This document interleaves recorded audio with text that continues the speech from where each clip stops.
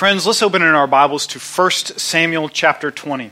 We're going to continue in our series in 1 Samuel. We're going to be in chapter 20. This is a long and involved story. I'm going to read and highlight a few of the major sections from 1 Samuel chapter 20. I'm going to begin in verse 1. Hear now God's word. Then David fled from Naioth in Ramah and came and said before Jonathan, "What have I done? What is my guilt, and what is my sin before your father, that he seeks my life?" And he said to him, "Far from it. You shall not die. Behold, my father does nothing, either great or small, without disclosing it to me. And why should my father hide this from me? It is not so." But David vowed again, saying, "Your father knows well that I have found favor in your eyes, and he thinks, 'Do not let Jonathan know this, lest he be grieved.' But truly, as the Lord lives, and as your soul lives, there is but a step between me and death."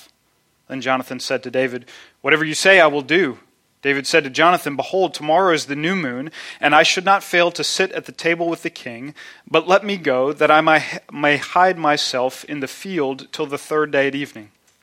If your father misses me at all, then say, 'David earnestly asked leave of me to run to Bethlehem, his city, for there is a yearly sacrifice there for all the clan.'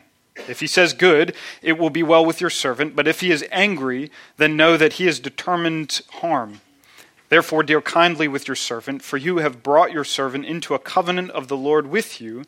But if there is any guilt in me, kill me yourself, for why should you bring me to your father?" And Jonathan said, "Far be it from you. If I knew that it was determined by my father that harm should come to you, would I not tell you?" Then David said to Jonathan, "Who will tell me if your father answers you roughly?" And Jonathan said to David, "Come, let us go out into the field." So they both went out into the field. And Jonathan said to David, "The Lord, the God of Israel, be witness. When I have sounded out my father about this time tomorrow or the third day, behold, if it is well disposed toward David, shall I not then send and disclose it to you? But should it please my father to do you harm, the Lord do so to Jonathan and more also, if I do not disclose it to you and send you away, that you may go in safety. May the Lord be with you as he has been with my father. If I am still alive, show me steadfast love of the Lord, that I may not die, and do not cut off your steadfast love from my house forever, when the Lord cuts off every one of the enemies of David from the face of the earth." And Jonathan made a covenant with the house of David, saying, "May the Lord take vengeance on David's enemies." And Jonathan made David swear again by his love for him, for he loved him as his own soul. Jonathan goes to his father's house to the feast. When Saul realizes that David is not there, he makes an excuse for David, and that makes Saul furious in verse 30. Then Saul's anger was kindled against Jonathan, and he said to him, "You son of a perverse, rebellious woman, do I not know that you have chosen the son of Jesse to your own shame and to the shame of your mother's nakedness? For as long as the son of Jesse lives on the earth, neither you nor your kingdom shall be established. Therefore send and bring him to me, for he shall surely die." Then Jonathan answered Saul, his father, "Why should he be put to death? What has he done?" But Saul hurled his spear to strike him. So Jonathan knew that his father was determined to put David to death. And Jonathan rose from the table in fierce anger and ate no food the second day of the month, for he was grieved for David because his father had disgraced him. Jonathan goes to meet with David in verse 41. And as soon as the boy had gone, David rose from beside the stone heap and fell on his face to the ground and bowed 3 times. And they kissed one another and wept with one another, David weeping the most. Then Jonathan said to David, "Go in peace, because we have sworn, both of us, in the name of the Lord, saying, 'The Lord shall be between me and you, and between my offspring and your offspring forever.'" And he rose and departed, and Jonathan went into the city. Let's pray together. Heavenly Father, would you give us ears to hear? Would you give us eyes to see? We're going to behold what your love is like, and we need eyes of faith to understand that. Would you give that to us today?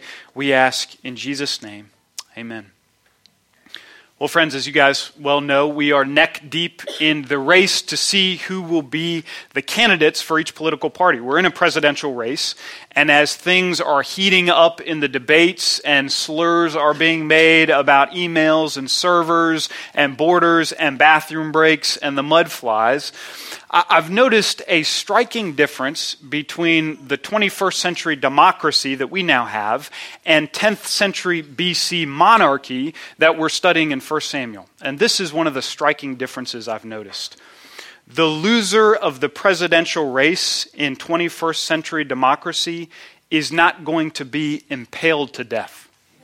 Isn't it interesting how that works? I mean, monarchy politics in David and Saul's day, this is terrifying. The rule of the day in the ancient Near East at this time was to purge and solidify. If somebody makes a bid for your power, you have a Ben Carson or a Bernie Sanders that is after your position. Once you secure it, you eliminate them and their entire family. That's what you do. That's what we read again and again in the book of Kings. It's brutal when a family comes to power and they wipe out other families around them.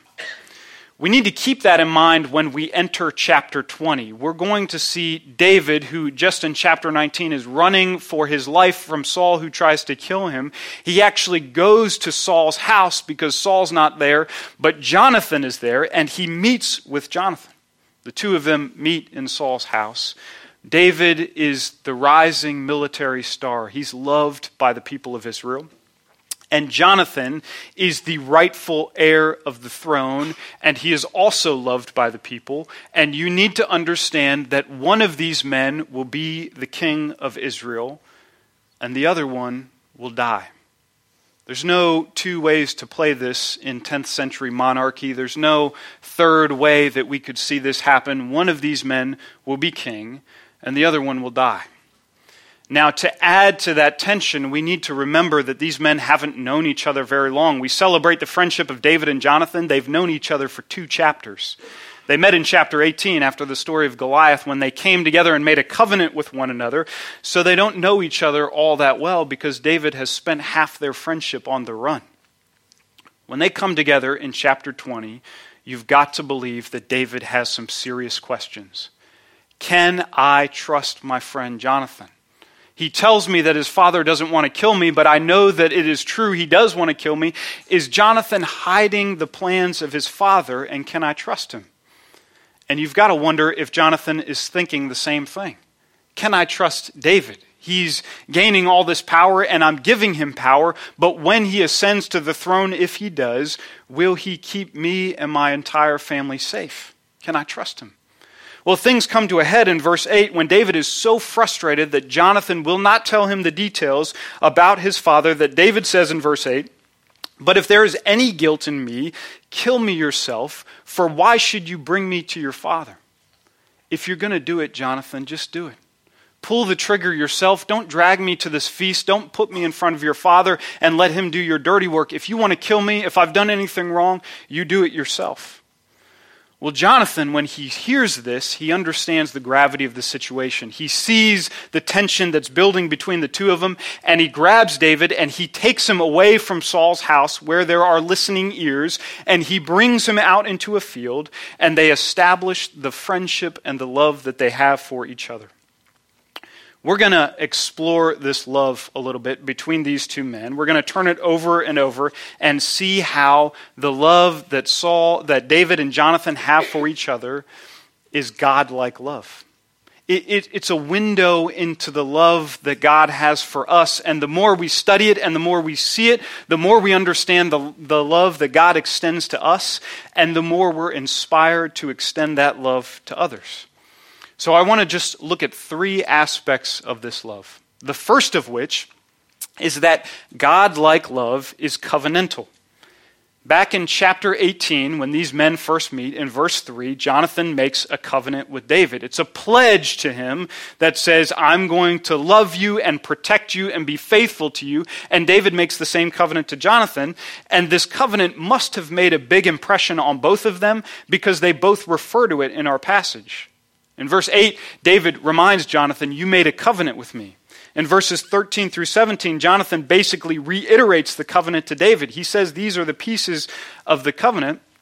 And both of these men, when they speak about covenant, they use that great Hebrew word chesed, which reminds us it's a reference to the word that God uses of his faithful, steadfast love for us. That's the kind of love that these guys want from each other. That's what they're asking from the other person. I want you to love me like God loves me. They say that in verse 14. Jonathan says, "Show me the steadfast love of the Lord." Jonathan looks David in the eyes and he says, "What I need from you most right now is that you will love me in the same way that God loves me." Friendship is covenantal. It's more faithfulness than feeling. It's a decision to love another person regardless of what they could ever do or say. That kind of love that we seek to extend to another person, that kind of covenantal love, it takes its cues from Christ and the gospel. Think about the relationship between what we believe about God and how we treat other people. Think about the relationship between theology and friendship. If I have a works-based religion, how do I treat another person versus a faith-based grace that I receive from God? Now that's an interesting thing to think about because the one, our theology, seems like a personal thing that happens vertically between me and God, and the other, friendship, is a public thing that happens horizontally. What could the two things possibly have to do with each other? And the Bible says absolutely everything. The way you understand God's love for you and the way he treats you is the way you turn and treat other people. If I believe that God loves me based on the caliber of my Christianity, that he's happy with me when I do well, that he's disappointed and angry or absent from me when I falter, how can I not but turn around and do the same thing to other people? You guys remember the story of the Pharisee and the tax collector in Luke 18? They both go to the temple to pray. And the Pharisee stands in the center of the temple and he lifts up his hands to God and he says, "God, I thank you that I am a good person, a righteous person, that I tithe and I fast and I do these things and I'm not like this tax collector."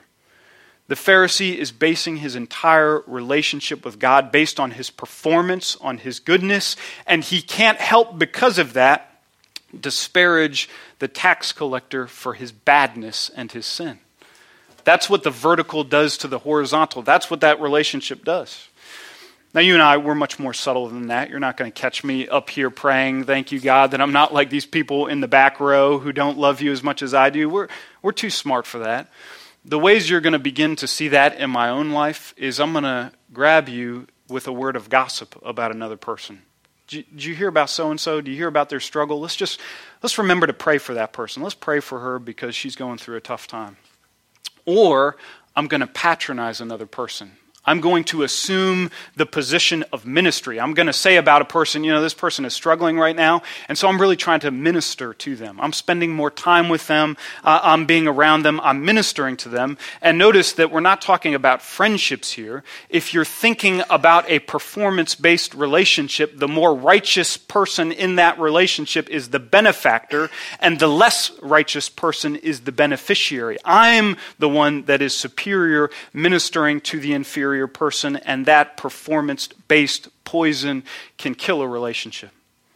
You have a theology of works righteousness, and it will doom you to a thin veneer of friendship that will take far more than it can ever give. You find yourself in that, you find yourself applying that to your relationships, repent of that and get out of it. It has nothing to do with the friendship that God extends to us and he gives us. Well, you contrast that works-based religion that begins to size up other people around us with the grace that God has given us. He's extended this grace which says, "I love you in spite of yourself. I save you in spite of the fact that you are a sinner and you do not perform. I love you in the gospel." You begin to get a hold of something like that. You begin to think about that and receive that and delight in that, and that will begin to affect the way you treat other people. You don't have to turn here right now, but please mark down this passage, Ephesians 5, verses 1 and 2, which says, "Therefore, be imitators of God as beloved children." Do you want to be an imitator of God? Do you want to be like God and feel like God? The place that begins is believing and knowing that you are a beloved child. Be imitators of God as beloved children. If I know that I'm loved by God, that's how I begin to imitate God. He goes on to say, and walk in love as Christ loved and gave himself up for us. God-like love, it takes its cues from Christ. Just as Jesus loves us and gives himself up for us, so we turn with that same kind of love to love and delight and befriend another person. God-like love, it is a covenantal love. Well, secondly, God-like love is affectionate. Because by covenantal, we don't at all mean this cold kind of love that doesn't extend any kind of affection. We don't want to go down that road and think about this decision takes out any kind of emotive feelings. I've been working on a book of reformed pickup lines. I just started this weekend. I've got a long way to go. I picture a coffee table size book that, single Presbyterian men will buy. And it'll have things in it like, hey baby, we were meant to be together. Just simple, straight Calvinism that you're going to deliver to another person. But let me try this one on you, speaking of covenantal love. Baby, my love for you is more faithfulness than feeling. It's more covenantal than emotional. There's something that has just a troubling ring about that. If somebody says that to you in a bar or a bowling alley, don't go any further with that, because you sense that you're using the word covenantal like you would use the word contractual, and it brings all of this woodenness to it, and it doesn't feel like an emotive, warm thing to be the receiver of. You don't want anything to do that.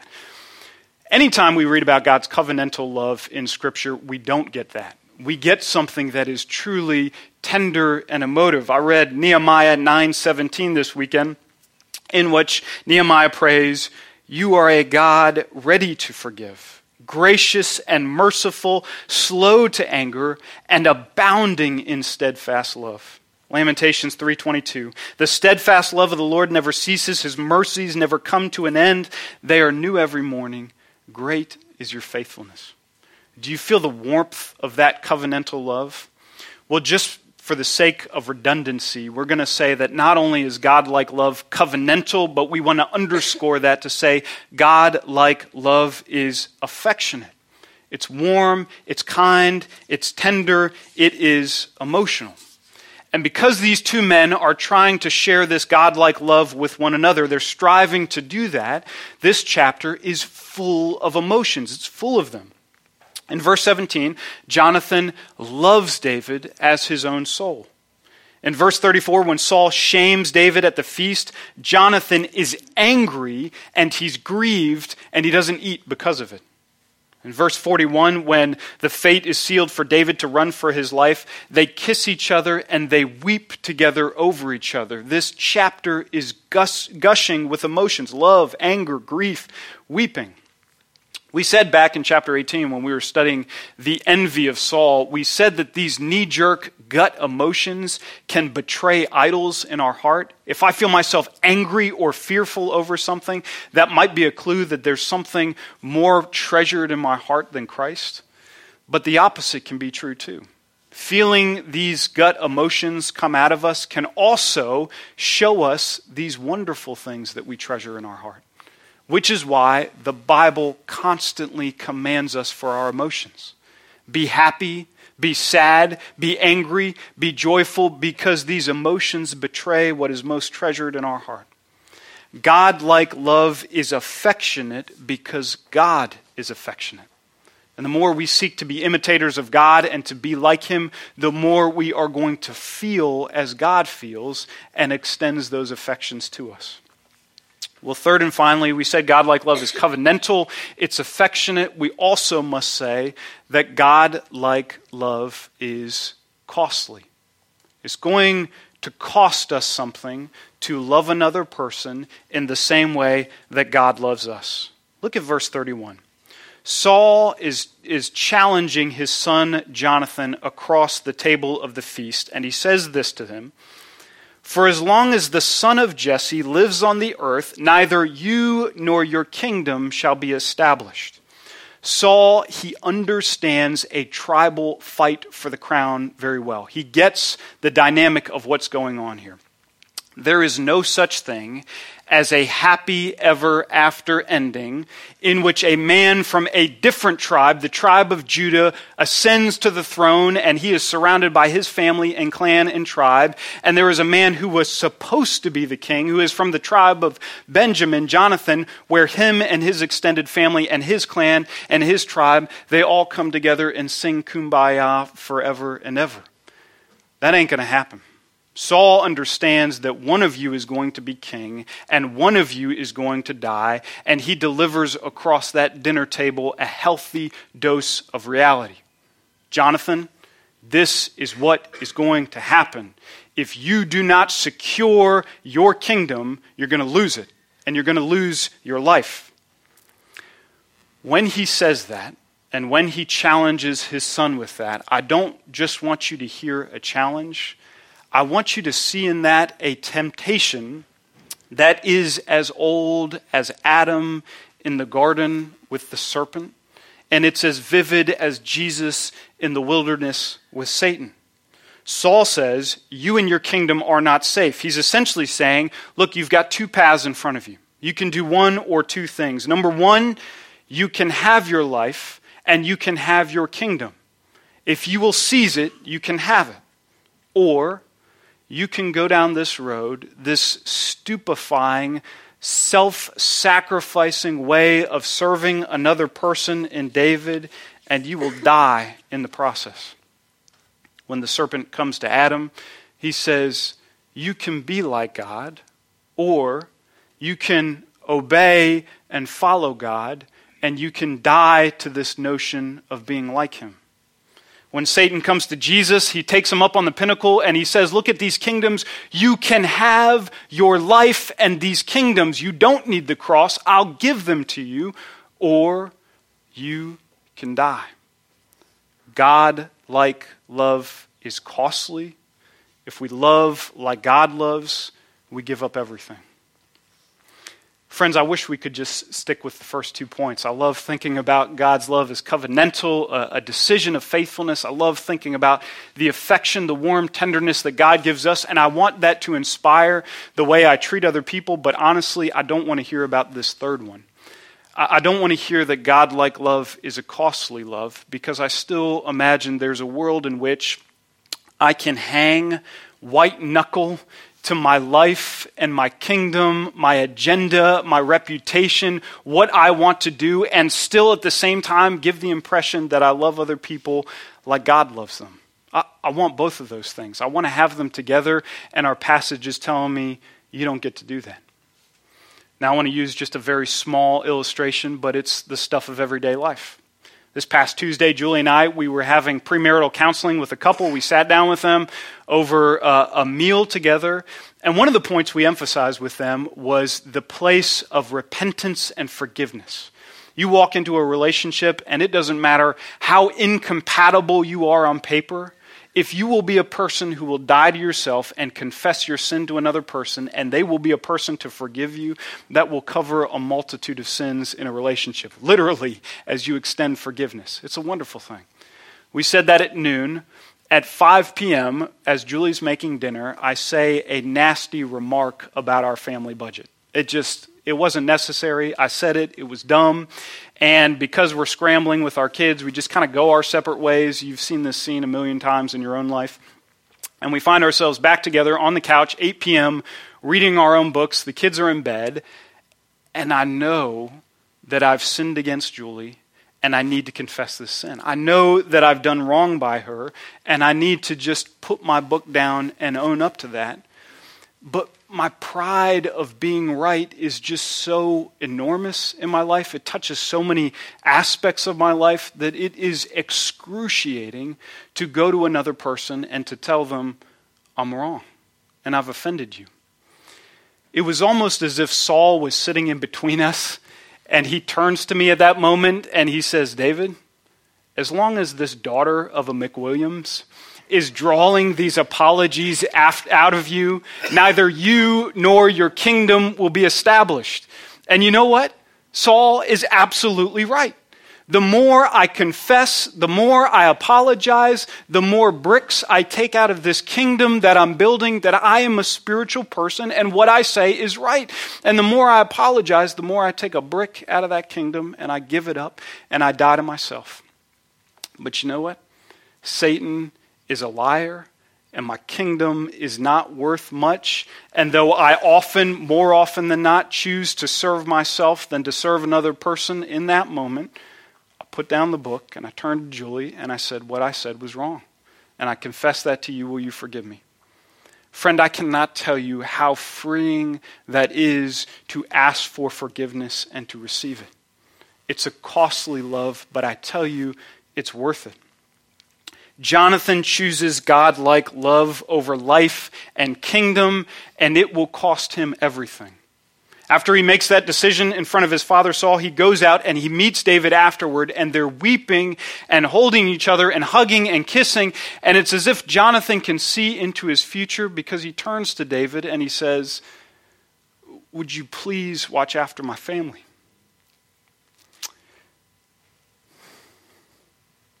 Would you do that?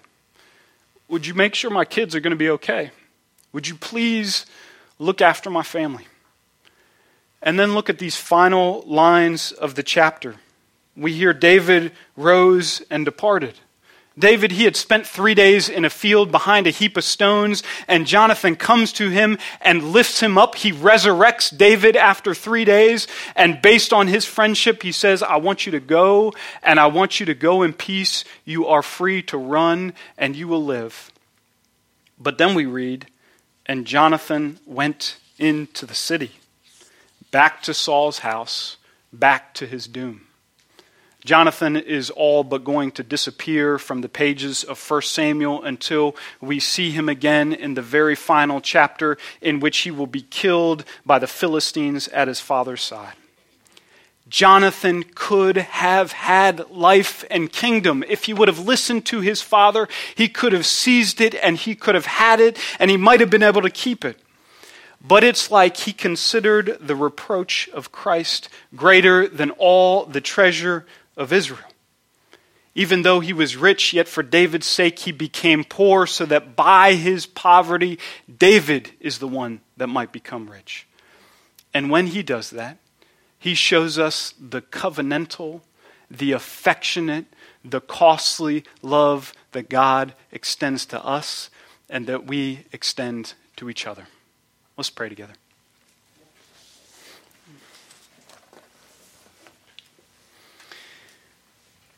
Father, even as I ask for your Spirit to fill us with this kind of love, I already wonder what it's going to cost us to lay down our lives and to take up our crosses and to follow you and to love another person. So Lord, I pray even now that you would give us courage as your church to love one another as you have loved us. You're going to do that in our midst, so we praise you in Jesus' name. Amen.